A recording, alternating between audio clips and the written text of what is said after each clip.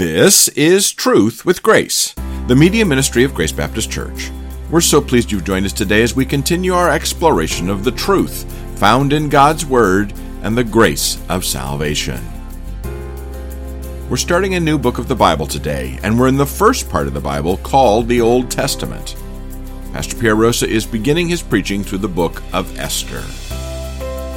The story of Esther is filled with drama, but it's also filled with hope for believers who will be reminded that God is sovereign, meaning nothing escapes His control and will. God's name isn't even mentioned in Esther, but we'll see from the very beginning that He is at work in the affairs of man and the affairs of state to accomplish His purposes and prove His faithfulness. Today's message will be filled with context and detail to help set the stage for the rest of the main storyline. But even in the first 9 verses, we'll learn much about our great God. So let's listen to today's message from Pastor Pierre.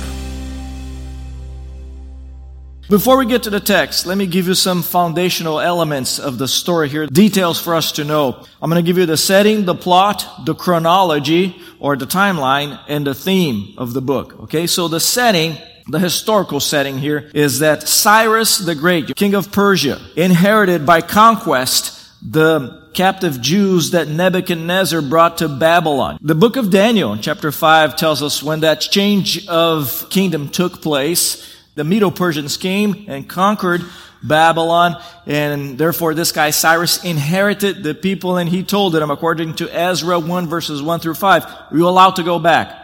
But many of them decided to stay, even though they had permission to go back to the land and rebuild. And they were fully assimilated into that pagan culture. In their minds, God limited His presence to Jerusalem. But as contemporaries of the main character of the book, a Cinderella-like orphan girl, they experienced divine providence in the midst of anti-Semitism, comparable only to what we have seen in the Second World War, the Holocaust. So this is a rag to riches story here, where a heroine rises to the occasion to become God's agent of temporal salvation for those who don't deserve it, because they have abandoned God. They didn't want to go back. They said, well, what's the point? The world here is our home. So they have abandoned all confidence in God, and therefore God is showing faithfulness to them, even though they're not showing faithfulness to God. Let me talk to you about the plot. Like the book of Ruth, Esther features a U-shaped storyline, also known as a comic plot. It doesn't mean the story is funny. Of course it's not. It means exactly what I said earlier, that this heroine goes down into conflict. She descends into danger, but now rises up to the occasion. So that's the U-shaped plot type there, centered on the dilemma of Esther. Now, unlike Ruth, that I call the Moabite heroine, Esther, she participates in sexual immorality. And she does that at the instruction of a father figure, which is one of the reasons people early on in history tried to exclude this book from the canon of Scripture. And by the way, some portions of this book will raise our eyebrows. And the other thing too, we're going to butcher names. So just let's get that out of the way. When we read all of these Persian names, we're going to butcher all of them. But the point is, there's no point in trying to sanitize the story just to fit our own expectations. If we take the book at face value, God exposes the sinfulness of His people, yes, and God blessed Esther and Mordecai, not because of their sin, but in spite of their sin, which is what He continues to do today. He blesses you and me, obviously not because of our sinfulness, not because of our bad decisions, but in spite of them, because He's gracious. And He uses flawed human beings as heroes of history here in order to accomplish His purposes. Like the writer of Song of Solomon, the author here never mentions the name of God. He mentions fasting, but not prayer. Again, this is another reason why people didn't think Esther should be in the Bible. He also omits the Mosaic law and the temple in Jerusalem. But rather than suggest divine apathy, these omissions encourage the reader to see the Lord working non-miraculously, graciously, providentially, and sovereignly, even in the lives of those who thought that God died with the exile of His people. The chronology here, or the timeline of the story here, is important for us to know. The events happened between Ezra chapter 6 in Ezra chapter 7. Now, in Ezra chapter 6, it was the reign of Darius. Ezra chapter 7 is the reign of Artaxerxes, a Persian king. And the book can be outlined chronologically then as follows. In the first chapter of the book, things happen in the first year of King Ahasuerus in 483 BC. In the second chapter of the book, we read about events that happened in the 7th year of King Ahasuerus. And in chapters 3 all the way to the end, we read about events that took place in the 12th year of King Ahasuerus. Now, the theme of this book, then, is that God is never absent from His people.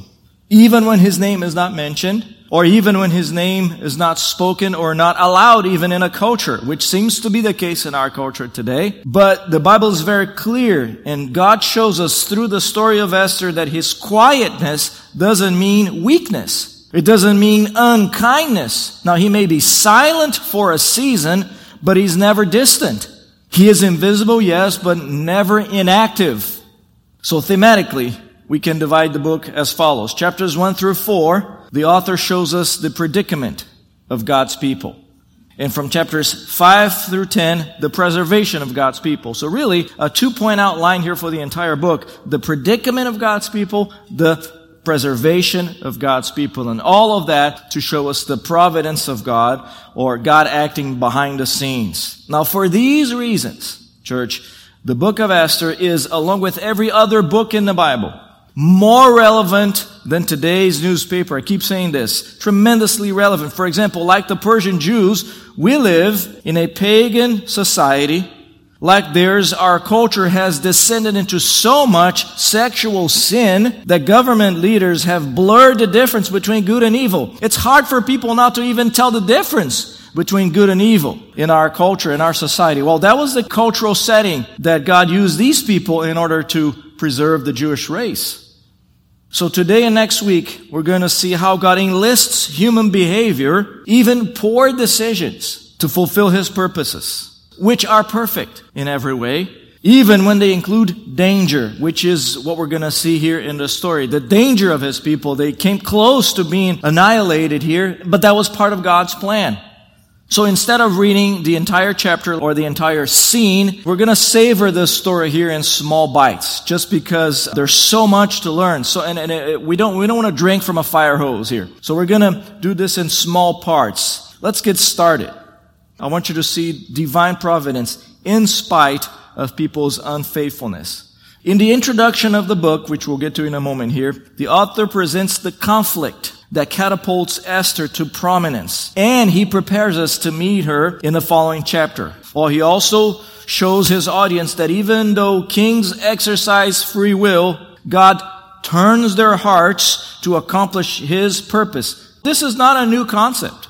God has hardened the heart of many people throughout history. For example, the heart of Pharaoh. In Exodus 9, verse 12, we're told that God hardened his heart in order to be glorified in that earthly king. In the future, you may remember this from our study of the book of Revelation, God will allow Satan to empower a man by the title of Antichrist to make war with the tribulation saints. That's in Revelation 13, verse 17.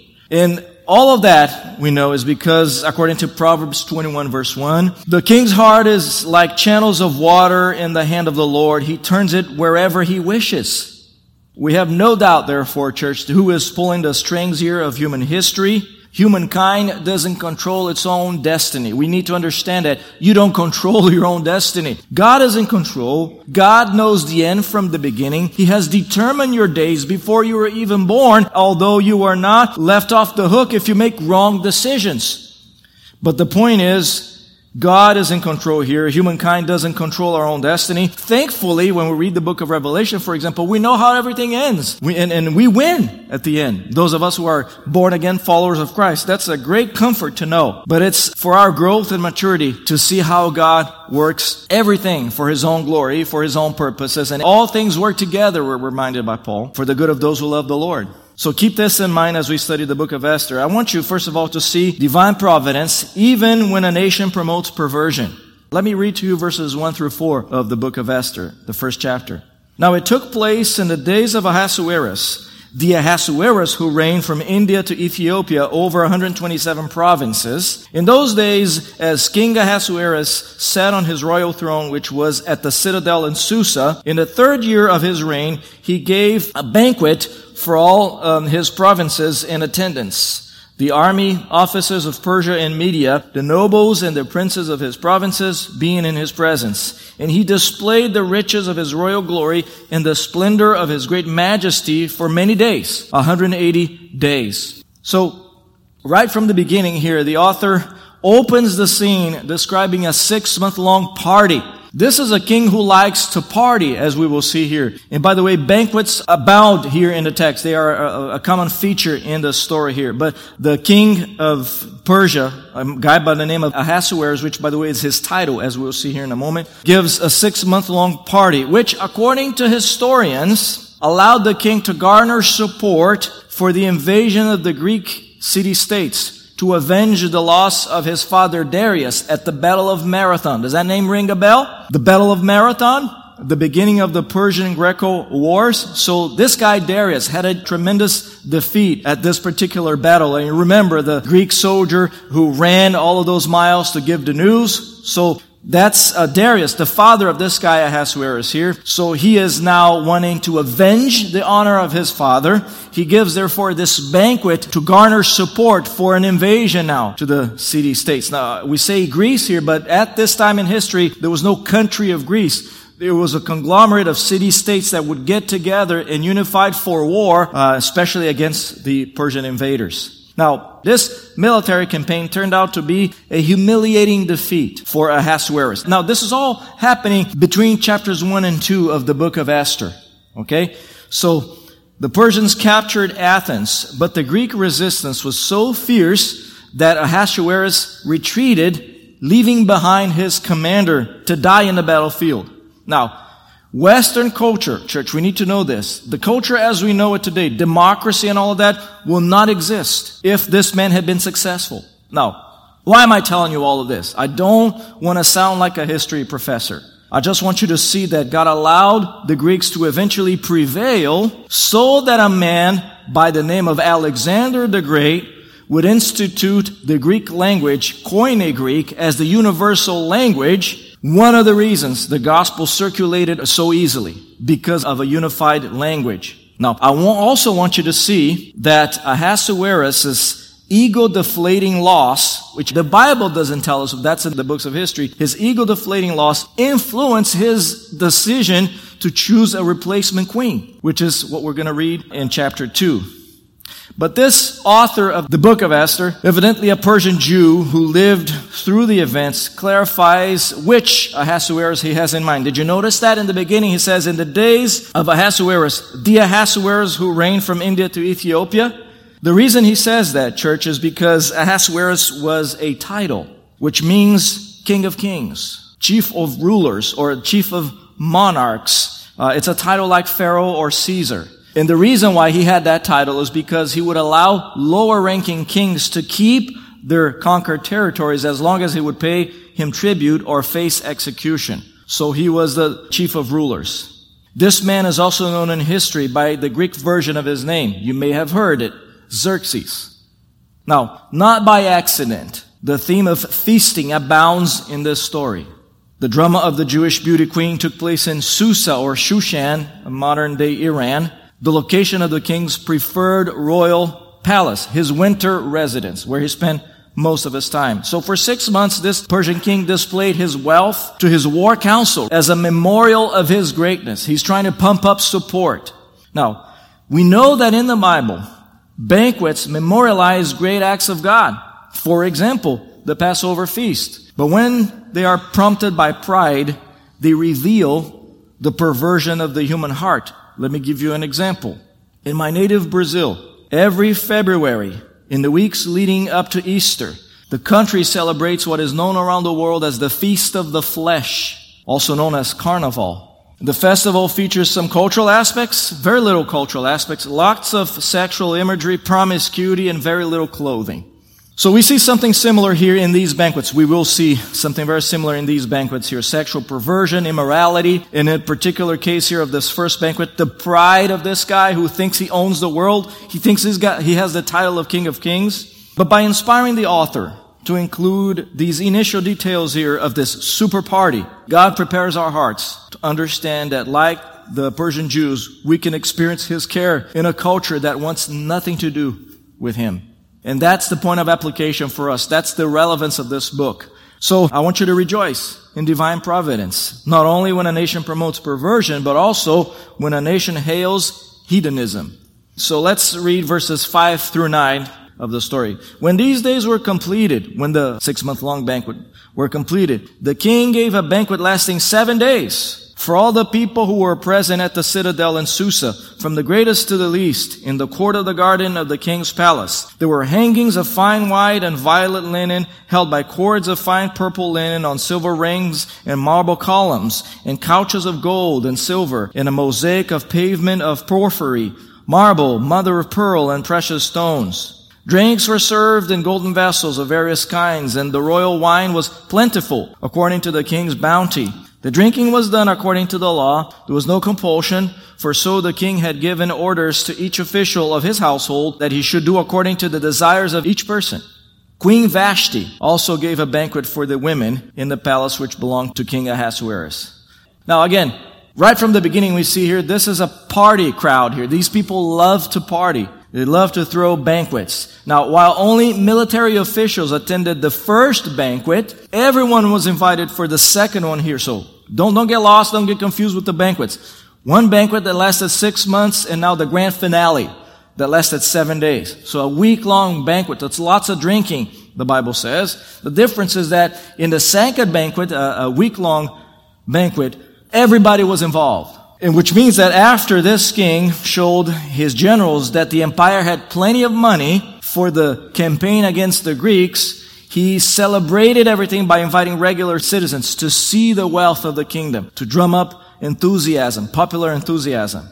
Now, an interesting detail here is that the author clarifies that no one was forced to drink according to Persian law. So that it was drinks all around, drinks available to everyone. You didn't have to drink, but hey, if you wanted to get intoxicated, the king's crew would take care of you. That's the plan here. So it's an endless supply of alcohol would ensure that everyone's desire for intoxication would be met. Kind of like the policy of decriminalizing hard drugs of the ancient world. Ahasuerus wanted to project the image of a generous king. It worked. Intoxicated people are easily manipulated. Now, the author may have attended this second banquet here because he describes minute details of the party. Clearly, the luxury of the place here impressed him. And he says that the couches were not gold-plated. They were made of solid gold. We could say that the king's court was the Las Vegas of antiquity here. And there's a detail that's important for us to know. When the text talks about the outer garden of the king, it's referring to a walled garden called, in the old Persian language, a paradaija. The name of this place, a walled garden with all of these riches and all of the luxury and all of the drinks, all the excesses you could get. No one was forcing you, but hey, if you want to, you can have whatever you want. All of that, in the old Persian language, was called paradaija. When the Greeks took over, years later, they called these places paradeisos in Greek, from which we get the English word paradise. This is a worldly paradise, and this is a paradise that featured earthly riches in a sinful view of fun and pleasure and wealth.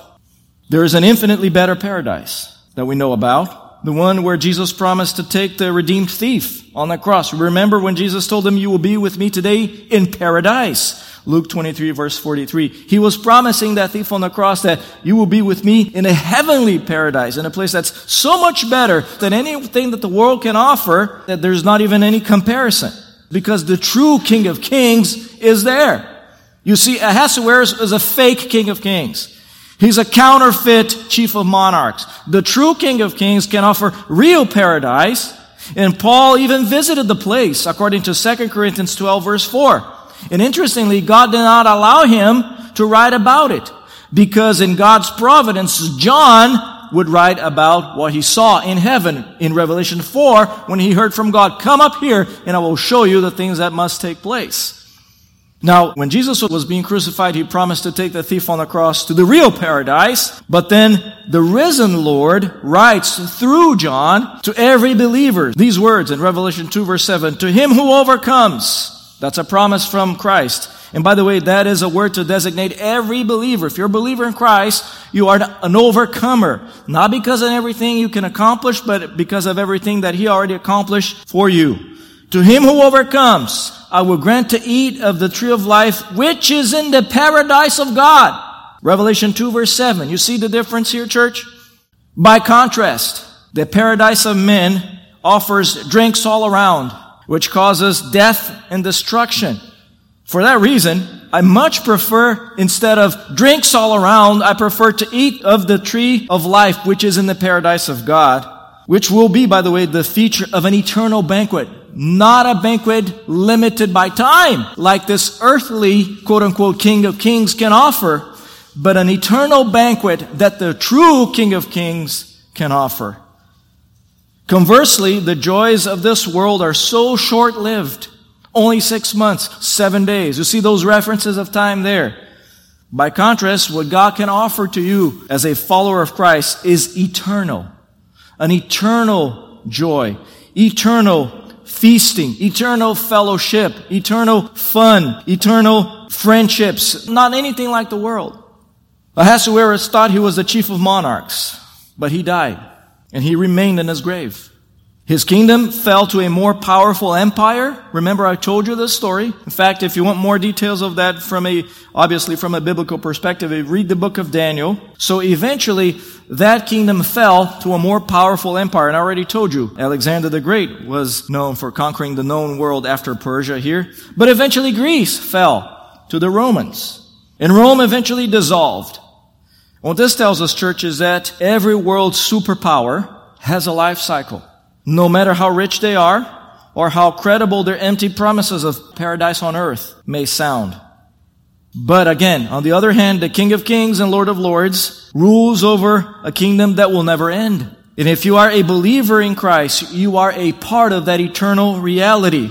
Peter confirms this when he writes 2 Peter 1 verse 11, that the entrance into the eternal kingdom of our Lord and Savior Jesus Christ will be abundantly supplied to you. So if you are a born-again follower of Jesus Christ, you already belong to the richest, wealthiest kingdom that there is, that will never end, the kingdom of our Lord Jesus Christ. He will come one day here and physically set up shop and establish that kingdom for 1,000 years, and after 1,000 years, the eternal state. This is the reason, church, we should stop looking for earthly paradises that can only offer short-term and conditional happiness. This is a short-term and conditional happiness. When the supply of alcohol would have ended, then these people would have been depressed. So, the message here for us is this: don't be impressed by the courts of Susa. Don't be impressed by the kingdoms of this world, and don't even desire paradise on earth. Because there's a ticket that grants you entrance into the heavenly courts, in the New Jerusalem, not in Susa, in the New Jerusalem. And God invites everyone to come. And those who respond in faith to the message of the gospel will sit at the table of the Lord. What an honor. There's no greater honor than that. Why should we keep looking for honor on this earth, since God has already promised to us honor when we sit at the table of the Lord in the kingdom that will never end, in the New Jerusalem that the Bible says comes down from heaven, will one day come down from heaven and be established on the earth. And by the way, that's a place that Jesus has been preparing, he promised his disciples, since John 14. Imagine that. Look at verse 9. We're told that Queen Vashti enters the scene by preparing her own banquet. You see the third banquet here. Wow, these people are party animals. She is throwing a party for the women. And Vashti held her party in the royal palace, which meant that all of the other women saw the lavishness and thought that they were in paradise. But in reality, they were objects in a culture that wanted to hide its depravity in purple linen. But deep inside, these women had nothing to celebrate. Only the true God, the true King of Kings, could hear their loneliness, their shame, and their humiliation. But they were about to witness His providence behind the scenes, which we will talk about next week. For now, church, this is the introduction of the book and the first half of the first chapter here. I want you to know that God cares deeply about you, even if it seems He is nowhere to be found in your life. So whatever God is doing in your life, that you may feel like He is distant, I assure you, from the authority of the Bible, specifically the book of Esther, He is not far. His silence doesn't mean absence. He loves you, and He will fulfill every one of His promises to you in His time. If you have questions or comments, we'd love to hear from you. Our email address is radio@gbcsalem.org, or you can visit our website, truthwithgrace.org, for more information about our church and this media ministry. Plus, we're always looking for people just like you to help us spread the gospel around the world.